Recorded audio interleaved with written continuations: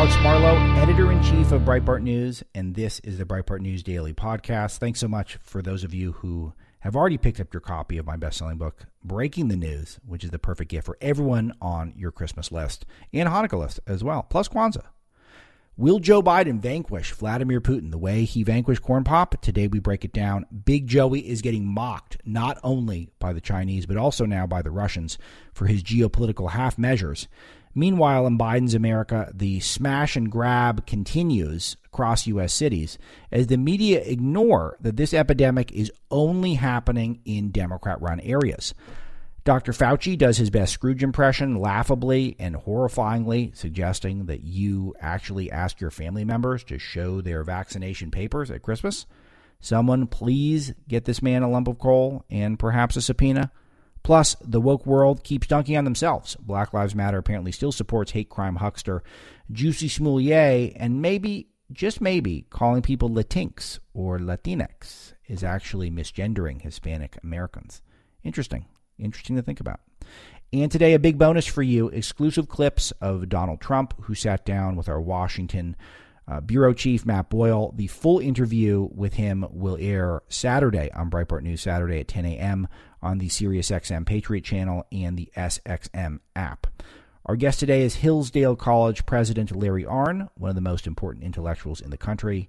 And we talk about his efforts to reclaim the scientific method from the new woke religion that swallowed up our entire academic culture, it seems, and really so much more. But first, I do want to tell you about a really important sponsor that I've cared about for a really long time, which is AMAC, the Association of Mature American Citizens. They're a conservative advocacy and benefits organization that has more than 2 million members and counting. AMAC has become one of the most significant conservative organizations in America. Joining AMAC gives you access to money-saving benefits, cutting-edge news, and a magazine full of insightful takes on today's most important issues. But most importantly, AMAC is working tirelessly to preserve the freedom secured by our Constitution. With a full-time presence on Capitol Hill, AMAC is pushing back against the efforts to defund our police, weaken our borders, and replace your freedom with government controls. Stand with me and over 2 million patriots by joining right now at amac.us/Breitbart. That's amac.us/Breitbart. The benefits are great, but the cause is greater. Join us today at amac.us/Breitbart. Speaking of January 6th committee in the Congress, which is something that is mostly designed to attack Republicans and to make their lives difficult, has been trying to subpoena people and get them to testify and to get them to hand over documents. And some of it's legit, some of it's not legit, but most of it isn't, because I don't think January the 6th was nearly the conspiracy the Democrat left and the MSNBC crowd wants it to be. But we've got some good fight back from Mark Meadows, who's on the broadcast earlier this week. Again, another plug. If you want to listen to the new podcast, you can download that as well as the SXM app. We spoke to Mark Meadows, and he's suing Nancy Pelosi and every member of the January 6th committee, and he's suing them for what he claims is unconstitutionally usurping executive branch authority. I have no clue if it's good suit or not. Again, I plead the fifth on that one as a non-lawyer, but you can read his case at the front page of Breitbart.com right now, and it'll be there throughout the day. I'm sure Joel Pollack wrote it up, but I do like the fight back. We have to make people's lives difficult who are trying to make lives difficult for people who are simply trying to advance the America First cause. You don't have to be a super fan of Mark Meadows. You don't have to agree with him politically, but I do think that we're certainly at a moment now where the left it uses every tool in the toolkit to make it difficult to be a conservative politician, to be a conservative thought leader, etc. And it is a long past time we stop playing nice with the people who are just trying to harass us. And I say this with lots of firsthand experience, where being, editor of Breitbart, it doesn't matter who you are as an individual, you're harassed constantly and your business is undermined constantly because the left sees the ends justifying the means, and they're playing to win. So I always like the fight back content. And I know you guys do as well, because we see the numbers at Breitbart.com, and it's pretty overwhelming. The fight back content is A+, some of your favorite stuff. All right. Dr. Fauci is trying to prove to the world now that he is utterly certifiable. And he is now recommending that you require your holiday guests to prove your vaccination status. Do you believe that? It is what he has said. And he has now said that you must, or he recommends at least, that if they invite people to their homes, quote, to essentially ask and maybe require that people show evidence that they are vaccinated. So you're asking your family members. You should ask your family members if they have their vaccine card. He doesn't just want you to enforce vaccinations. He said maybe show your proof, have your family show your papers.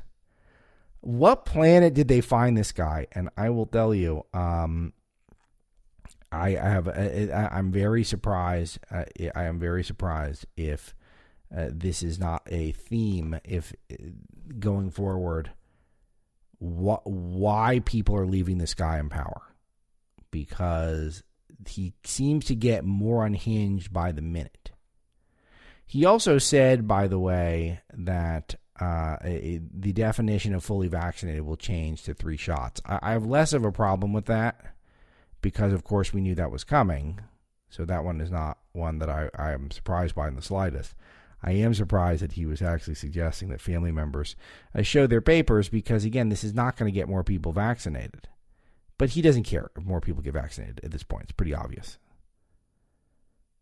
How many of you are more inclined to get vaccinated because Dr. Fauci says you should enforce your family to show your papers? And by the way, which Americans are listening to that? Like, are people listening? You can't just take their word for it? It is fostering a level of distrust if you had to go to your family members and you don't just take their word for it. You say, you got to actually, hey, get your QR code out. Show me your status. Maybe someone will use a fake arm to get a fake jab or get a real jab and a fake arm like we saw recently. Boy. The Senate voted to repeal Biden's federal vaccine mandate, and the 52-48 vote. Manchin and Tester joined Republicans in this also yesterday. So they don't want private businesses to have to enforce a vaccine mandate. Again, this is sort of symbolic. This is not one where I don't think this has really any sway. But obviously mainstream America does not like this stuff. It's only the totalitarian wing of the Democrat Party, which is most of the Democrat Party right now. Let's not be mistaken on that. But still, that's maybe, I don't know, in the 30% of people like this sort of top-down anti-federalism. And still, though, the Senate pushing back on it. Again, I don't know what effect that's going to have, legally speaking, but I still like it. I still like the effort.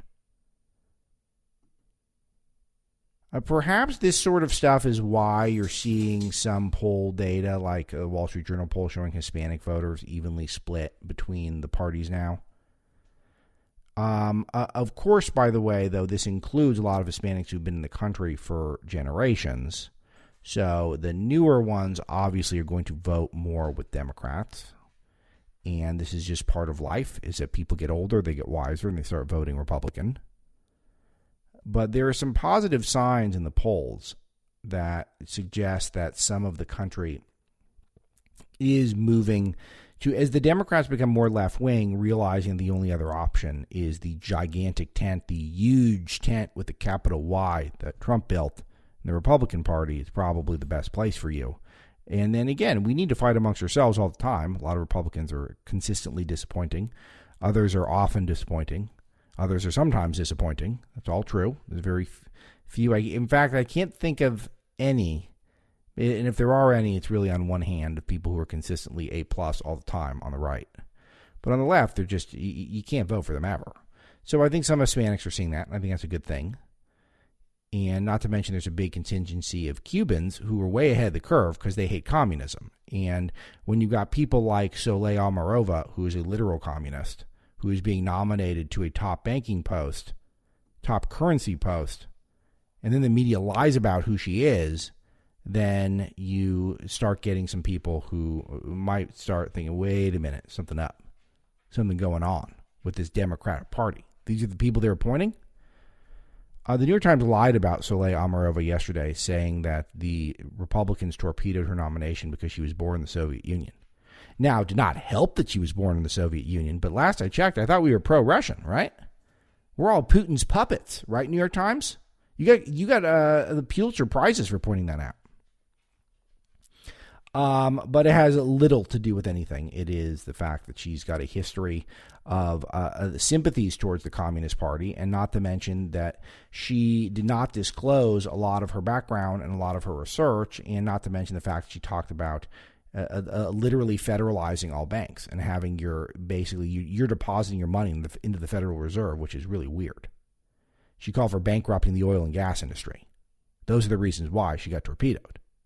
You can't say that stuff and get a top appointment. You can say that stuff and be a pundit on MSNBC, but you can't be in charge of our currency if you have those opinions.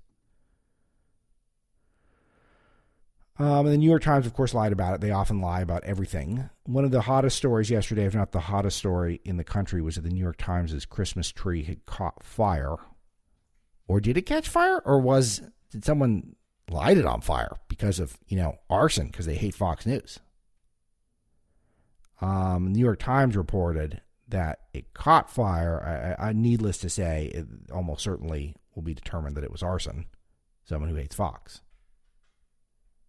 So there's a suspect in custody for starting the fire, and I'm guessing what we're going to see as time goes on is that this was intentional. It wasn't just a spontaneous catching of fire because, there's not a lot of campfires or people having barbecues right near this gigantic tree in the foyer near the Fox News headquarters. But New York Times has caught fire. So again, some of this stuff, I think some of the lying, is getting to some communities. Not to mention, I mentioned this earlier on the broadcast, how the left insisting that Hispanics and Latinos insist on being, Hispanics and Latinos do not want to be called Latinx or Latinx. If you want to use the affectation, I prefer Latinx. They don't like the idea of their language being anglicized by arrogant liberal elites in America. Their language includes the scientific gendering of words. Not to mention, it sounds much nicer. The gendering of words is something that actually is a very beautiful cadence to it, and the English language is not a particularly beautiful language. We don't have any sort of claim to for being clear. It's not a particularly clear language either. And we're sitting around and we're going to change people's languages that they've had for thousands of years because Ibram X. Kendi likes it. And Alexandria Ocasio-Cortez. Does she even like it? Maybe she doesn't even like it. Because it's so illogical. I was thinking about this yesterday, that if you misgender someone, if you call a man a woman or a woman a man, or more importantly, if you call a man who wants to be a woman a man, or a woman who wants to be a man a woman, you're in trouble. You've misgendered that individual. But now what we're doing is we are taking individuals who are clearly men, clearly women, and have been that way, and we're now acting as though they are a Q or a T by adding the X at the end of their names. So instead of referring to a Latina woman who wants to be a Latina, we're now calling her a Latinx woman because we're woke or something. You're actually misgendering that individual. What if watch this one. What if you're a man, a Latin man, a Latino, and you want to be a woman? So you actually want to be Latina. You don't want to be a Latinx. So you're still being misgendered. So even if you're a trans person, you're being misgendered because you don't want to be a Latinx. You want to be a woman in that case. You want to be a Latina. This is why it's so confused, and the left loves the confusion, but it is a reason why probably there's this big pushback that's taking place. People don't like it. So I think the misgendering angle is pretty amusing And also probably partially why only I think about 2% of people actually like that who are Latino or Latina. Gavin Newsom in California says California will become an abortion sanctuary if Roe v. Wade is overturned. You know what it's called, Gavin? It's called federalism. It's called federalism, letting the states actually be able to have their own rules. And I'm kind of glad he said that in a way, because we all know that if something happens, particularly with this case that was argued before the Supreme Court last week that we discussed, this abortion case, if it does overturn Roe v. Wade, which again, I'm not holding my breath, but if it does, then everyone should stop freaking out, because then it will just go back to the states, and then the states can deal with it. And for the time being, at least, you know, of course, the pro-life movement will always be active and will always fight for a nascent human life, and will fight against the vanity abortions that make up the vast majority of our abortions. But for the time being, the rules just go back to the states. And the states can decide whether or not you want to slaughter the unborn in the womb. And if you want to do that, like they do in California, then you'll be allowed to. And if you happen to live in Mississippi or Alabama and you want to slaughter the unborn, you're going to have to drive to a different state. And that's how it's going to go. Or you can fly to a different state. And then you can execute the child at that state. So just know, if you are into that sort of thing, first of all, I recommend reflecting on it for a little while. Not to be condescending at all, but I do literally recommend you reflect on it for a while. But then when you're done, then you can feel free to move to a place that has those policies. The same way that if you're on the right and you don't like the illegal immigration being prioritized, and you don't like high taxes, and you don't like mask mandates, you can move to places that don't have those things. That's part of the brilliance of why it's the United States of America. And it is one of the deepest flaws that we have in our country right now that we need to deal with post-haste, which is that we need to we need to return to federalism at a more robust level and move away from the top-down totalitarian U.S. government. Speaking of mask mandates, airlines now, American and Delta, are requiring you to don masks between bites and sips. There has not been a lot of outbreaks that we are aware of from airplanes, because airplanes happened to stumble upon one of the keys to keeping the virus at bay, which is terrific ventilation, because, you know, it's a cigar tube, so they have to cycle air very quickly. And this is one of the quickest ways to slow the spread, unlike the anti-science masks. So the reason why airplanes were one of the first places to open up 100% capacity, where we could be crammed in right next to individuals who might be sick with coronavirus, before we had vaccines and before we had a robust testing, which maybe we don't even technically have robust testing in a lot of ways. We're getting lapped by much of the rest of the world when it comes to testing. But even then, you're allowed to go on a plane, sit with people, and it was very weird. It was very weird when we were still unaware of some of the patterns with the virus, that you were allowed to go and sit in a plane and, cram next to a bunch of strangers who might be sick. Why is that? It's a little thing called ventilation. Another one of those things you can add to the list that we never talk about or don't talk about at a adequate level. And it's something I recommend to all of you. If you are having a Christmas and you don't want to check vaccine passports, and you are still concerned about the virus itself, or you have, some vulnerable family members, get some airflow going, get some fans going, open some windows up. And if it's not too freezing, keep it flowing in and out. So that's actually a good lesson for how to avoid the pandemic, but it doesn't matter. Airlines are going to make you literally pull the mask up between bites. The airlines being disappointing, I got to tell you, it's either right. Once we, build our own Facebook and Twitter, which we're struggling to do, our own YouTube, once we get that done, can we build our own airline? Because I bounce back and forth between which of the three major airlines I hate more. And whenever I'm booking my flights, it's always a matter of which one do I hate least that day. A lot of woke companies out there, and this is a huge opportunity for any conservative-minded entrepreneurs. Speaking of, Kellogg's, which has boycotted Breitbart, and we boycotted them back, basically.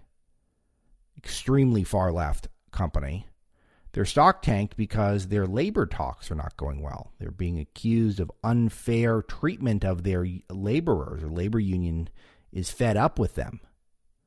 Extremely woke company that apparently doesn't treat their workers very well, which is a common thing. I notice this a lot in the post-Black Lives Matter era, is that a lot of the same businesses that are the most woke publicly are the most unfair to their workers in practicality. And I have myriad examples. Amazon is the most obvious. They fund BLM. They cut big checks to Van Jones. Jeff Bezos does. But then, they make their employees urinate in bottles because it's inefficient for them to use the restroom. At least that's how that's what is said of them. I say as a caveat for purely legal purposes. A lot of woke companies are struggling right now, and not struggling, I think, in terms of their business, but struggling in terms of trying to maintain a narrative, and that's not really something that is their role in general. More stuff at Breitbart.com that you can check out. Newsom on California explaining smash and grabs as not a big deal because Texas actually is worse crime. It's not true. We'll just gaslight you. Just lie to your face, as he so often does. In the meantime, California Safeway is fortifying its stores. So you're starting to see massive amounts of deployment of security in order to prevent the smash and grabs. Which all those costs are passed on to consumers. So if you think your grocery store prices are higher, of course they're going to go up if you need to deploy more resources to keep the store secure. Make sense? Russia celebrated the call between Biden and Putin. Not a surprise. Biden doing some saber-rattling with Putin, which is not safe. And he says that we're not going to deploy troops yet to the Ukraine border, but he says he'll go with NATO, which means that who knows? I would not put it past Biden to start some war to make some sort of political statement because he's part of the establishment, which is the military-industrial complex at this point. He's not just a Democrat. He's an establishmentarian. And this is what the establishmentarians do when things aren't going great for them. They start a war. This has been the case with every president other than Donald Trump. So be aware of that is a legit possibility. And I don't find it particularly safe or comforting that Biden is saber-rattling with Russia, which is maybe the biggest nuclear power other than the United States. So keep that in mind. Biden is being a chicken hawk at the moment. None of his threats can be taken seriously at the moment. But don't think he's not crazy enough to do something stupid, like get us into another war because he doesn't like what the media cycle is in the United States. All right, speaking of President Trump, he was interviewed yesterday by Matt Boyle, our Washington political editor, and we'll have the full interview for you on Breitbart News Saturday on this station with Matt, 10 a.m. Eastern on Saturdays. Also, it'll be in the SXM app as well. But we have some clips of it, which I have not even heard yet, but I did ask the producers to grab a few if they could, and so we could play some of them. Let's do that. Okay, let's go. Let's play 1A, Mr. Paul. Well, I got him elected because when I endorsed him and helped him with his commercials and the other stuff, I got this guy elected, and I regret I didn't run somebody in the primary. You're talking about Mitch McConnell. Because he's been terrible. Look, he's now giving it away with the debt ceiling. He could have used the debt ceiling to get rid of Build Back Worse, and he could have used it, and he would have won. It's a powerful thing. He gave it away today for nothing. He got nothing from it. And he also, breaking up the bill was a disaster because it made it much easier to get this catastrophe that's getting ready to come. They're not going to be stopping it. because if you kept it together, it was tougher. And then, of course, as you know, it's tougher to get the votes. Then, of course, as you know, he gave them a 2-month extension. What was that all about? And that gave them time to get their act together, and they did. And they'll probably be passing this other one, and I would say more than probably it's going to be almost definitely pass it. And with the debt ceiling, he could have killed the other one. He could have said, no debt ceiling, we're not going to go along with it unless you stop with the Build Back Worse bill. And he didn't do that. He didn't do that. Even with the wall, we had the wall almost finished. It took 2.5 years of litigation by mostly the Democrats, 11 different lawsuits, and we won them all. But it took 2.5 years, so we built it, and I was another 3-4 weeks it would have been finished, and they decided not to build it. He should have said with the infrastructure bill, and that's the infrastructure bill because there's very little infrastructure, so I call it the infrastructure bill because there's only 11% infrastructure. But they could have said, just for the asking, we're not going to give you those 19 votes. They gave him 19 votes. What a shame, including McConnell. And he should have said, you got to finish the wall, otherwise we're not going to do it. And they would have done it.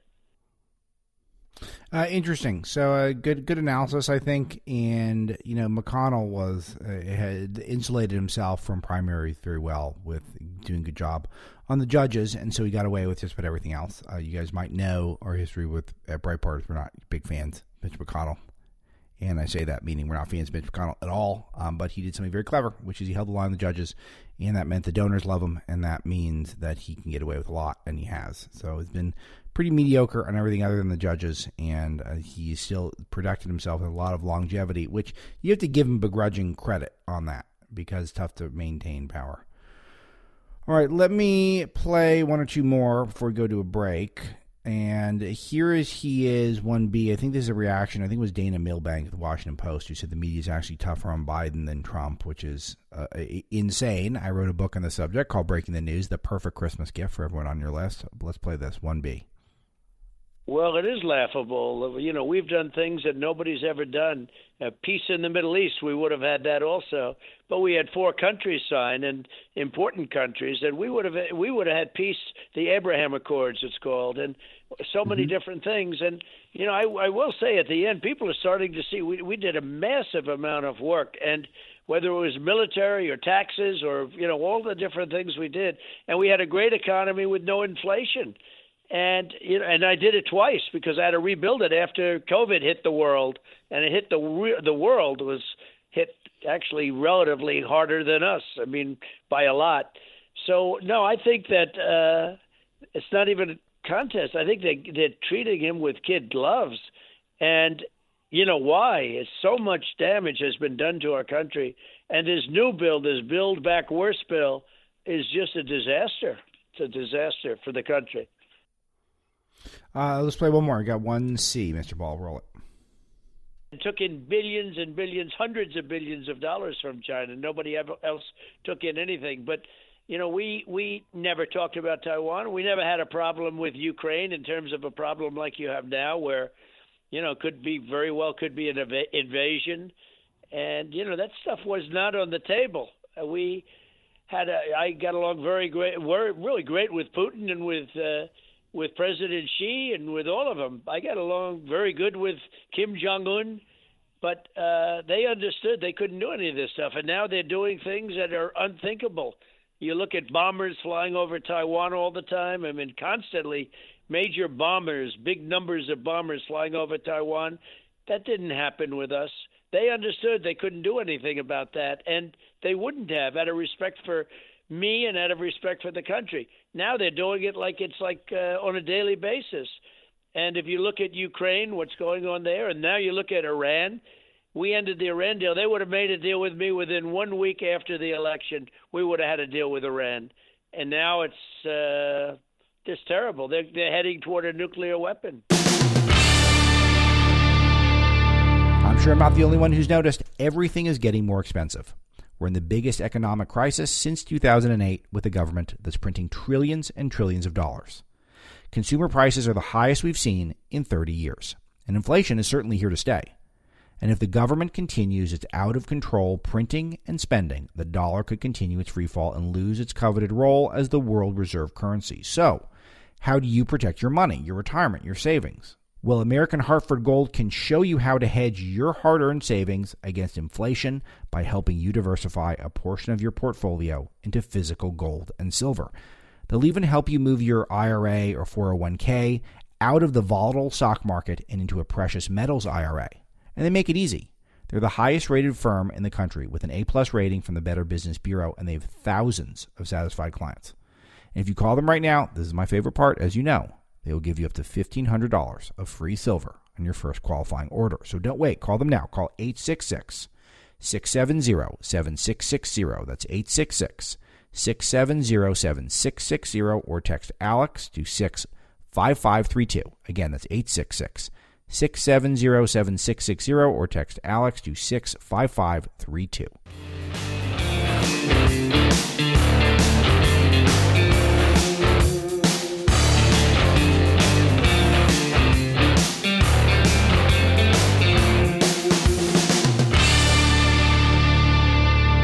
So a lot of people talk a big game about fighting back in the culture wars on the academic front, but no one walks the walk more than Dr. Larry Arnn. He is a honest-to-goodness intellectual and academic who is leading up Hillsdale College, which isn't just some sort of a protest vote against the woke establishment academy. It's actually a great school in its own right, and they do a lot of important work, and they're constantly thinking ahead in terms of how they can educate the next generation of Americans and provide a safe haven for families who, kind of like this country, for where they can send their young people to get educated. And he's always a leading light on not just the cultural and academic issues, but he also is a clear eye politically as well. And it's always a pleasure when he's on the show. So we welcome him to the podcast for the first time. Let's roll my interview with Dr. Larry Arnn. And Hillsdale has a new academy for science and freedom that is just launching. And Dr. Arnn's here to talk about it. Now, Dr. Arnn, is it safe to say that this is a direct response to the clear attack on scientific inquiry that we've seen over the last year and a half in this country? That is exactly what it is. And the clarity of the attack is itself shocking. And good morning, by the way. It's always good to be with you. These three doctors who are they're top of the field. They're at Stanford, and Harvard, and their names are Bhattacharya, Atlas, and Kulldorff, and they took a stand against these lockdowns. And the lockdowns, they argue and explain, violate 75 years of established protocols for a pandemic. And if it's a very highly communicable disease, you can't stop people from getting it. All you can do is find out who's going to die from it and focus the protection on them. They call it focused protection. And the interesting thing is it's not a novelty. It's what we've always done. And they had 900,000 people sign this declaration. 50,000 of them are medical professionals. And the thing is they can't get on Twitter and YouTube. And these guys they come under pressure, elite academic institutions, and that's so we can keep up the pretense that there's a consensus about these lockdowns, and that was enforced. And so Martin Kulldorff said to me on the phone one time, he said, "I'm ashamed to be a scientist these days." So what this is about is to try to restore science, which is not policy, right? That's different. Science is to observe and learn and state the truth. And then it's for others to apply that to the practical situations that are in front of us, which are always different and can never be settled by science alone. And that's the trouble. We're falling, in my opinion now, we're falling into the danger of a scientific despotism. And that's something Winston Churchill warned about all his life. One thing that has been very striking to me over the course of not just the pandemic certainly accelerated this trend, but we've moved away from the scientific method, which is where you are allowed to have a hypothesis, but then you're supposed to test it and then draw your conclusion after the test. And once you've had the results, you're free to go back and test the results again when the circumstances change. This is literally called the scientific method. And now we're at a point where just last week, Dr. Fauci, who has been the government and bureaucracy's spokesperson for their coronavirus response, has literally said he speaks on behalf of science, and attacks on him personally are attacking science. How did we go so far away so quickly? Because I remember when I did science projects, Dr. Arnn, when I was a kid, which is not too long ago, the scientific method was king. That was the whole point, and now we're where we are. Yeah, and it's the decisive thing about the scientific method is an accurate description of how it works. And then the second thing is you publish your results so that others can attempt to replicate them. And it's a process that goes on all the time. And actually in science, there's never anything except a model to be tested. And if enough of the tests fail, then then come up with another model. And that's how we learn, right? And we establish the truth of things. And, you know, you don't have to wait for conclusive results because like in the Jay Bhattacharya these three men, by the way, they're just, I got to know them because they helped me keep the college open when the bureaucracy was trying to close it. And we discovered, it was a kind of a battle on legal front and on expert front and epidemiology. And I went looking for information because, first of all, I didn't want to invite the students back to college if they were going to die. As I tell them, if you die, it will be very inconvenient to me.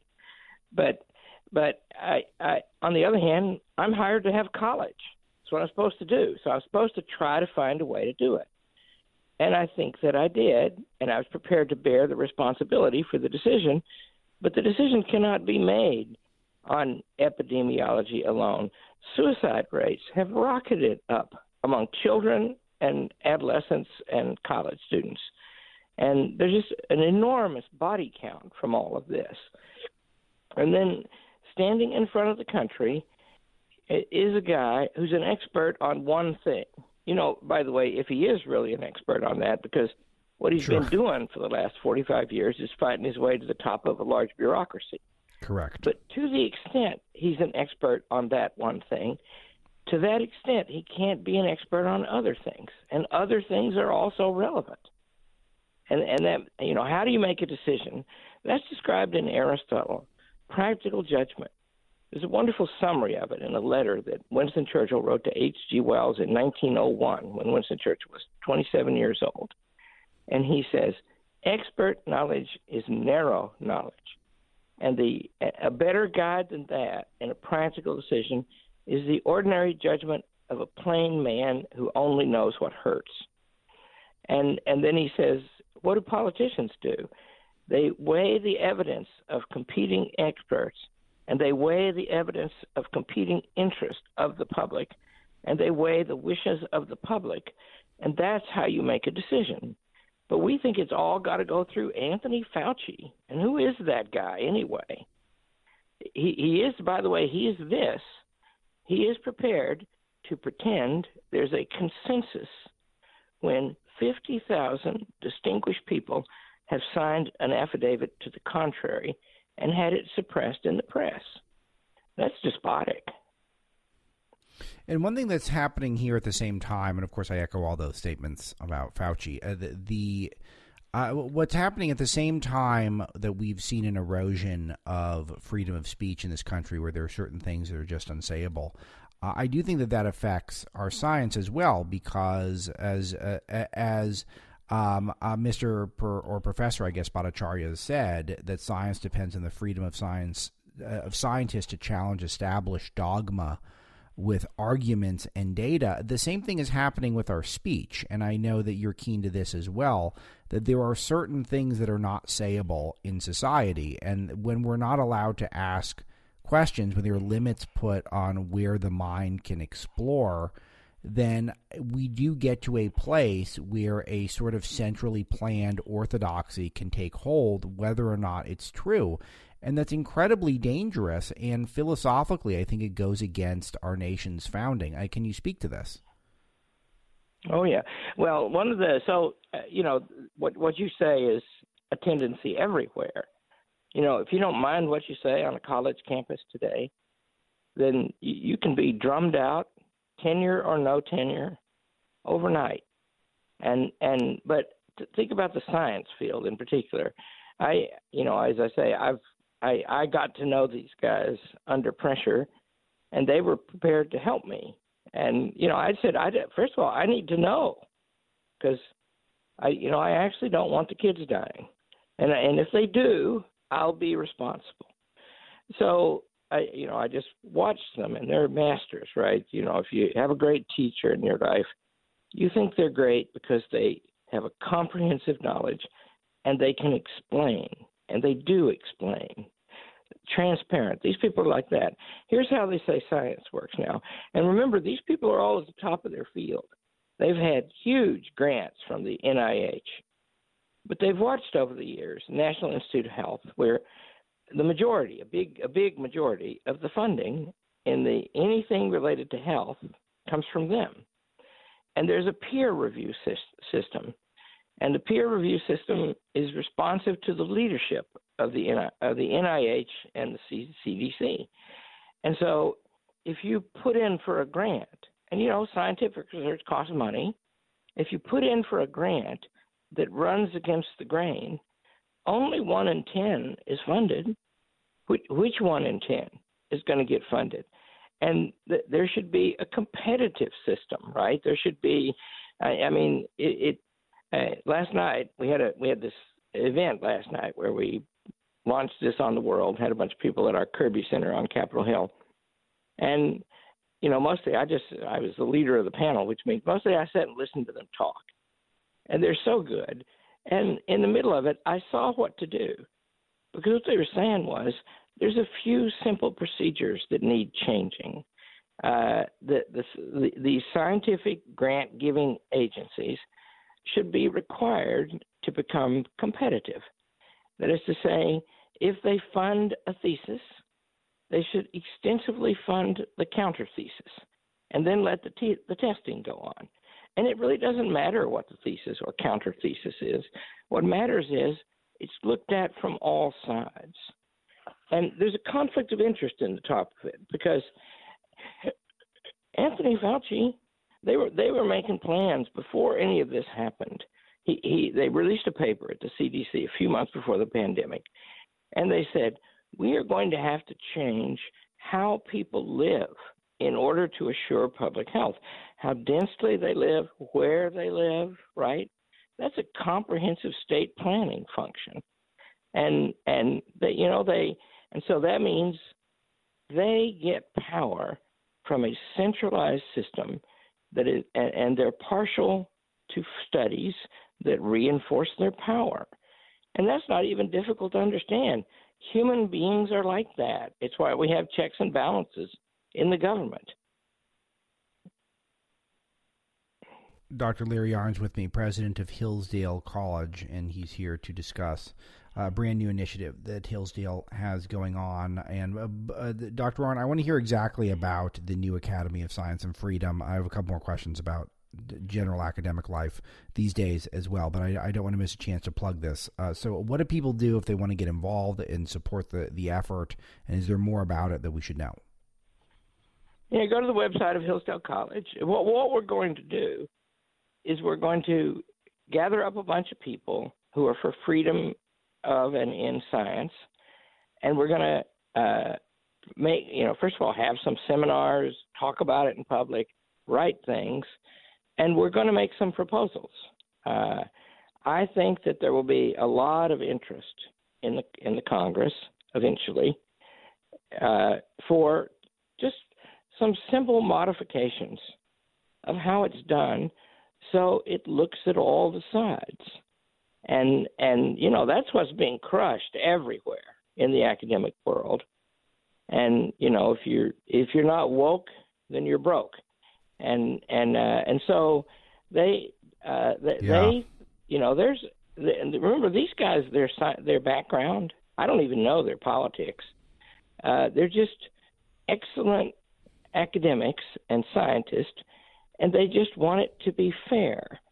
And so, the ways of doing that have been known forever. They've just been abandoned. So we're going to call for that. And I expect there'll be some bills in Congress. And, there's a lot of interest in this and in them, these three guys. And the reason is they were pilloried. And why? They were pilloried by saying these lockdowns are not a good idea because we know that there will be very harmful effects from them, and we know that we cannot stop a virus communicable like this from spreading. It's just going to happen. And eventually they're overcome. They're by the way, they'll never be the coronavirus. It's the third or fourth such viruses that that's broken out in the world. And none of them has ever gone away. And this one won't go away. What it will do is we will develop defenses against it, and it will moderate itself, which it seems to be doing now. Each successive one is less dangerous than the one before because, by the way, they're organisms. They want to live. They don't want to kill their host. Sure. And so, it's the flu and the common cold. And this is going to be like that. It's becoming like that right now.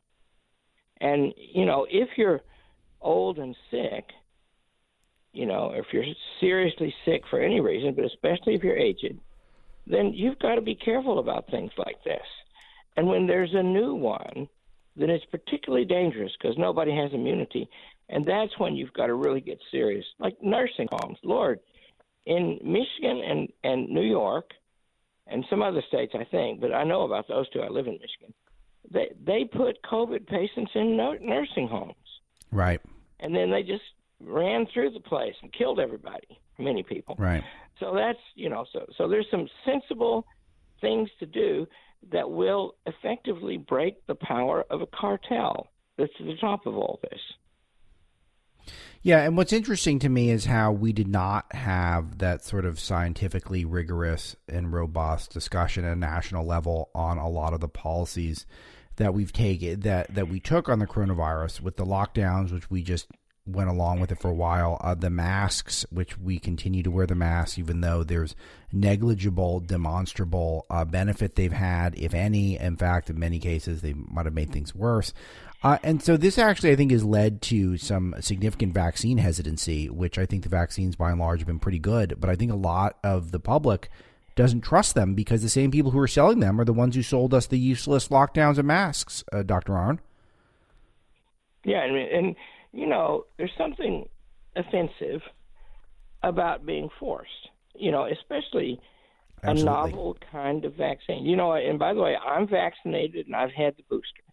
And, and why did I do it? I did it because, first of all, I was hoping they would just leave me alone if I did it.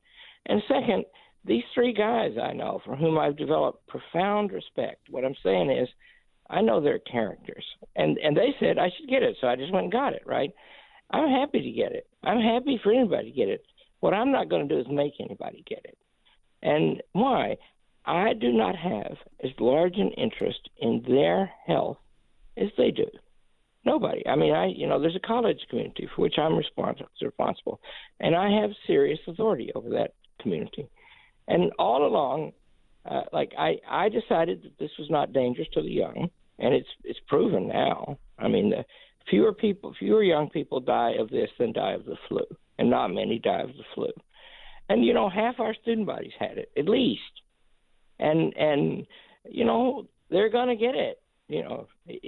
All these college presidents who proclaim that they can keep the kids apart, that's just a fool's errand.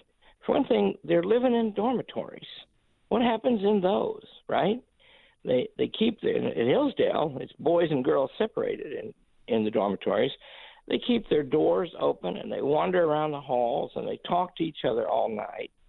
And they don't want to be wearing masks to bed. And I haven't made them. And I've said, on the other hand, if you want to do it, do it. Great. Yes, exactly. Announced, if you want to study from home or teach from home, be my guest, everybody. Well, we have 1,600 students.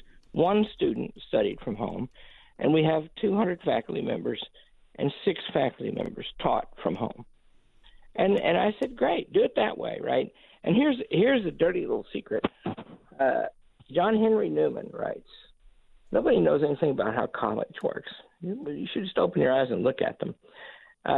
He writes that if you had, he was a college president. He wrote The Idea of a University, a 19th century man, brilliant man. He said, if you had to choose between classrooms and the faculty or the relationships among the students, you would let the faculty go. And so I didn't mind the bans on in-person campus, in-person classes, which was stupid anyway. I mean, our governor did it, and it was stupid because they go live in the dormitory together at night. Yes. Or you could send them all home, which means if they're dangerous, you'll spread it across the country. It's just no sensible policy at all. But it didn't bother me much because all they did was get together and sit in big groups with their computers and watch their teacher on the computer screen. They didn't care. I sat with them sometimes. And that, so it's all so dumb, right? It won't work. What it will do is interfere. And, I know a man in the restaurant business. He's a hero. Mitch Spangler is his name. But we became the sort of legal aid society to the little businesses in Hillsdale County because we were fighting the thing. And, we got lawyers and fancy people. And they appealed for help. And Mitch Spangler appealed for help. And I told the general counsel, his name is Bob Norton. He said, he stuck his head in my mouth and said, Spangler wants help. And I said, okay. And then I called out, I said, Bob, try to stay out of the press. Because we got our own, we're fighting a war, right? And that night, Mitch Spangler goes on Fox News National wearing a Hillsdale T-shirt and thanking me and Bob Norton. We weren't very good at staying under the radar. But, he saved his business. And the business is 50 years old. And to wipe that out, what are the health effects of that? On the employees, on the family that owns it, on the customers? It's incalculable, and nobody calculated it. Nobody said, okay, and there isn't a model to do this, by the way. Try to put all of the effects into a model and have it spit out the answer in the end. You'll never write that model. And anybody who claims to have one is trying to become a czar. And if you can't do it that way, then you can do it practically. Mitch Spangler put up a sign in his restaurant, and he said, none of my employees is forced to be here, and none of my customers is forced to be here. And we can't survive if we don't stay open. And nobody is being forced to do anything. And there was a line outside his restaurant for weeks because people cheered him and came and supported him. He had a big party to celebrate that he had survived. And, it was broadcast on the local radio station. And he asked me to come and speak. And I was greatly honored to speak. And why? Because that's America right there. If people have a natural right to their property, which comes from their natural obligation to sustain themselves, they're blessed with the need to sustain themselves, and they're blessed with the capacity. Abraham Lincoln said, every man has one head, one mouth, and two hands, the implication being that the head should guide the hands in the feeding of the mouth. That's his argument against slavery. See? So to deny Mitch Spangler, you'd have to have a very clear, demonstrable reason to do that, and anybody who had the power to do that, even with clear, demonstrable reasons, you'd have to fear that person. And so that's, and I do fear them. I mean, he was getting, this restaurant owner, he was getting trouble not just from the health department and the governor's office and the attorney general. He was getting heck from the Department of Agriculture. And, what have they got to do with it? Well, they're a bureaucracy, and something's in the headlines. Everybody wants to get involved. And there's a million ways they can come at you. Dr. Larry Arnn, again, president of Hillsdale College. Good points about how some of these things connect. I was thinking about how none of us who don't think the masks are working are calling for a mask ban, and people who are skeptical of the vaccines. I personally like them, but no one is calling for a vaccine ban. But it is one of these things where they want to force us, they meaning the public health establishment and the more totalitarian-minded governors and mayors, they want to force us to do things that there's oftentimes not a lot of science behind them. And that is what is so, I think, dangerous as a society, because we have learned things over the pandemic that staying home could have ended up being worse because, you end up getting trapped in your house with maybe people who are more vulnerable to the virus, and that might not have been a good thing overall. We still don't talk about things like, ventilation, about general health and exercise, diet, so the roles those play in the virus, because it goes against this narrative. And I think, Dr. Arnn, this will be the last question. It isn't just narrative now. It does seem like the way this virus was handled and the way so many things in American life are being handled now, it does make you think of a religion. And I think a lot of the way we look at some of the adherence to establishmentarian thinking in our country now is now almost taken on a religious component to it. The way the woke nature of our education system, the critical race theory, the way we've done some of the coronavirus response. All of it seems like we're moving away from the scientific method and we're moving towards this is our dogma, this is our theology, and we will not waver from it no matter what arguments are put forward. Have we always had this pull in our country? Because it feels like we haven't. We're not supposed to have state-sponsored religions, and yet that does appear to be what's starting to take place, particularly in the academy. But I want to know if you've given this any thought and if you see the parallels that I'm saying. Oh, sure. Well, first of all, the creed of America, the creed is religion is a good thing, and you have a right to it.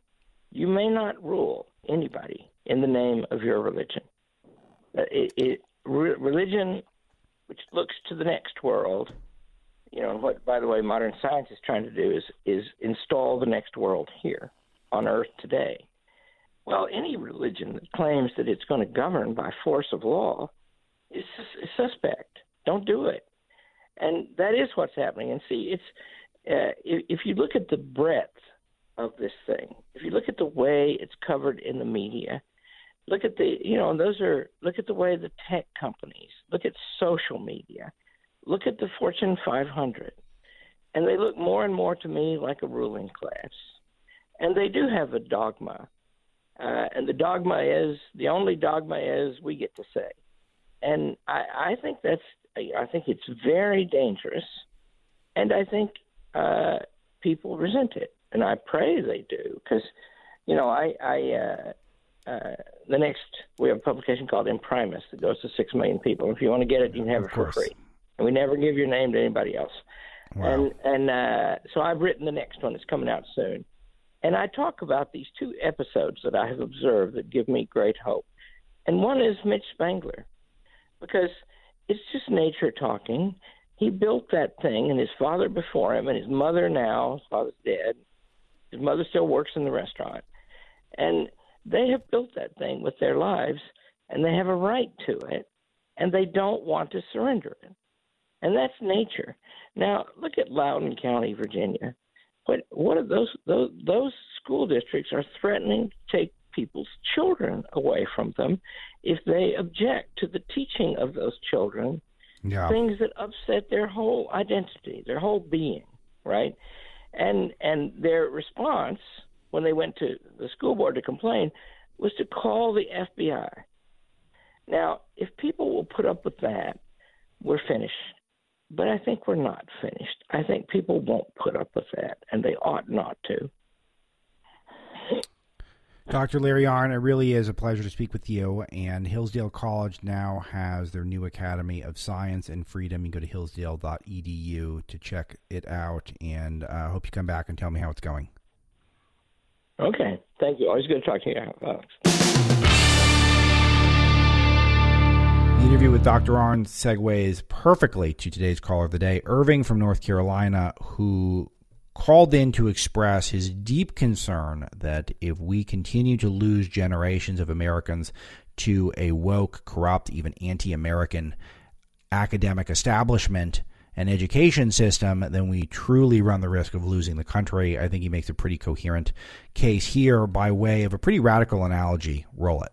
Alex, I'd like to share a very quick story with you. In 2008, I accompanied a church group. They invited me to go with them on a march they called, ironically, the March of Life, where they retraced the death marches at the end of World War II that they forced the Jews to do as the camps were collapsing. And one night I had a conversation with a man who was about my father's age. He was obviously, in World War II. And as I had toured Germany, I'd never been there. It was actually very nice. The rooms were really clean, and pastries were great, and the people were nice. And I said to him, how did it happen that normal people who had jobs and everything else like that became what they became? And he looked at me and said, it was the children.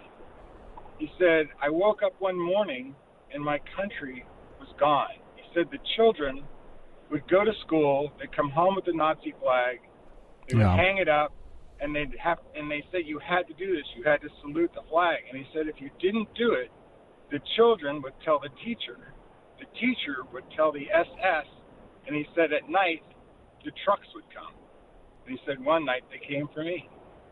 What was I going to do? It's so remarkable, and it just reminds you of what's going on in our country right now. Not to say we're raising young Nazis, but we're certainly not raising our children in the right direction. But this is what I've said, Irving, that we went from teaching that America is not a particularly good place, which is what I learned growing up. I'm in my mid-30s. I learned that, America is not particularly good.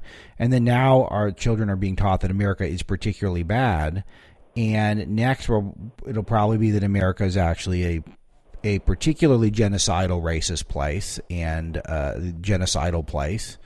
And that is, I think, what's starting. And then if eventually it's a cliche and it's sort of a joke, but it is true. The children are the future. So one day we're going to wake up and most of the country is going to have grown up on thinking America's horrible. And I'll tell you, this is a design. Andrew Breitbart wrote about this in his book, Righteous Indignation. It is the long march through the institutions. It's been happening for 60 years. It's only a matter of time, Irving, before we destroy ourselves from within with our education system if we don't take control back. I totally agree with you. He ended the conversation because Barack Obama had just spoke in Berlin just before this. And he said he went to hear him speak and he had to leave because he said what he heard was too familiar. And then he grabbed my arm and he looked me dead in the eye. He says, are you paying attention to what's going on in your schools today? This was 2008. Yeah. And, I started paying attention. And we homeschooled our kids. So, it was a life-changing conversation. I thank you for letting me share it. I got American parts. I got American. We love our callers. We take so many of them on the live show at 6 a.m. Eastern on SiriusXM 125, the Patriot Channel. If you care for more content, it is available for you also on the SXM app. But that's all the time we have for the podcast for today. Thanks to all of you for telling everyone about us. Everyone you know, particularly as we head in towards the holidays, getting some time off, then a great time to recommend to people to check out the new show. They don't need a SiriusXM subscription to get it, which is a great way to share the Breitbart content. Paul D'Amelio and Greg Evan are our producers and make me look very good every day. Robert Marlowe helps me pick topics. But most importantly, thanks to all of you for making Breitbart as big as we are, and we'll see you tomorrow.